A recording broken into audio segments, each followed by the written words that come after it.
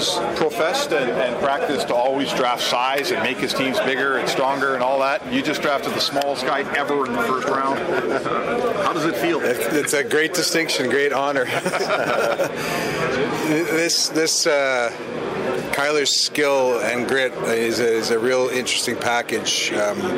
He gets after it on the forecheck. He knocks guys off pucks. He is small, but he's strong, and he's got tremendous heart and skill.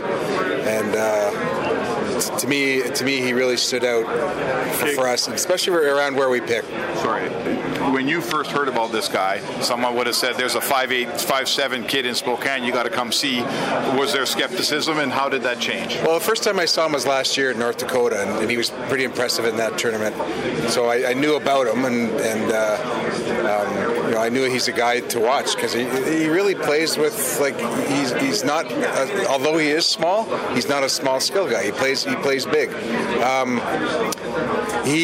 We saw him a lot, and he didn't disappoint. And he had some great games. We had some great viewings, and really happy with this pick. Peter, sometimes you're thinking, we never thought this guy would drop here, but was this a case where you were worried he might go ahead of 22 because you had him slotted as your guy?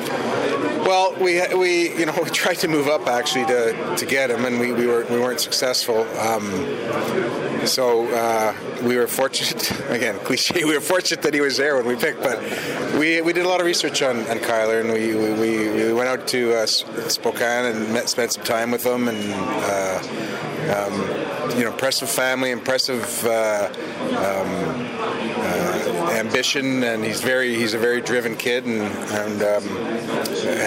we're real happy to select him. Does this also speak to the rest of your team that you're in a position now that you can bring on a guy who's maybe 5'7"? I think that's kind of the biggest takeaway here is that, I mean, you have to have skill too, and we've beefed up pretty good, so. That's part of the equation also. He talked about having a relationship with Tyler Johnson. Would that be a comparable for guys that we've seen play? Would he be similar to that guy? Yeah. I think he's a little quicker, and I think a little Tyler Johnson's a real good player. I think Kyler gets after it on the forecheck, and he separates guys from pucks even with that size. So there's a little bit of a difference there. You guys, you got Chris Russell done today. Maybe just talk about. You made it clear at the end of the season you wanted to get it done, and at any point along the way, was there any doubt in your mind it would get done? Well, probably not. But we didn't protect him, so a team like Las Vegas was able to talk to him, and I was informed that they did talk to him. So you hope you build up some capital with them throughout the year, and he's a great team guy. I think he added a real necessary component to our D, and we got through that expansion moratorium, and we were able to finish it off in the last couple of days. Just a thought on Elaine's openness to strike the type of deal he did with it backdiving.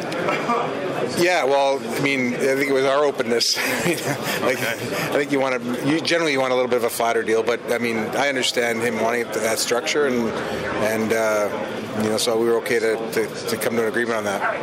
Every time we interview you about Chris Russell, I mean, there's always this element that maybe doesn't see the value in his game. What numbers do you guys keep on him? What sorts of things do you guys see in his game that make him so valuable that basic analytics wouldn't show? Well, I understand every time either I mention him or there's some movement on him, there's a whole firestorm of analytics. So he just doesn't put up a lot of points, but I mean he skates. We talked about when I signed him originally about his entries, his entry passes. Those are numbers that are among the highest in the league. His offensive zone entries.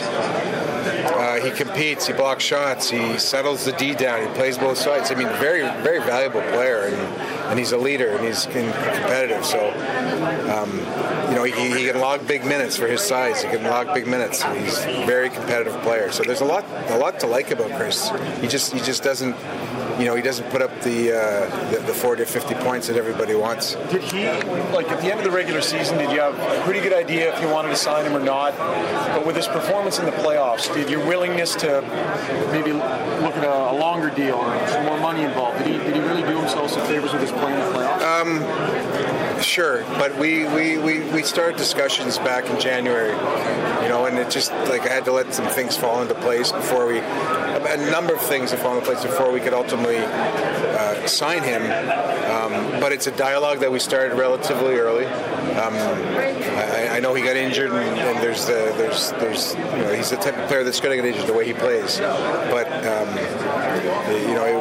he had a real strong playoffs. It's just he was someone we wanted to sign all along. Just back to Yamamoto in our interview with him, he did not concede that he would automatically be going back to Spokane. I know you guys had multiple conversations, and he is a late born, so he's a little bit more mature kid, even though he's smaller. Just a thought on that attitude. I mean, just on its face, I don't think that he would be with us when the season starts, but Kyler can do a lot of things, and he's a pretty driven kid. The one thing that sticks out in my mind is when we were we took him out to dinner at the Combine, and we were just eating there and talking, and he said, "Why should we draft you?" And that's a standard question you ask, and I've never really heard this answer. He said that you got to draft me because otherwise I got to come back and haunt you. So he's a pretty confident kid. I mean, that was an impressive answer, and he backs it up with his play. So never say never, but we'll see.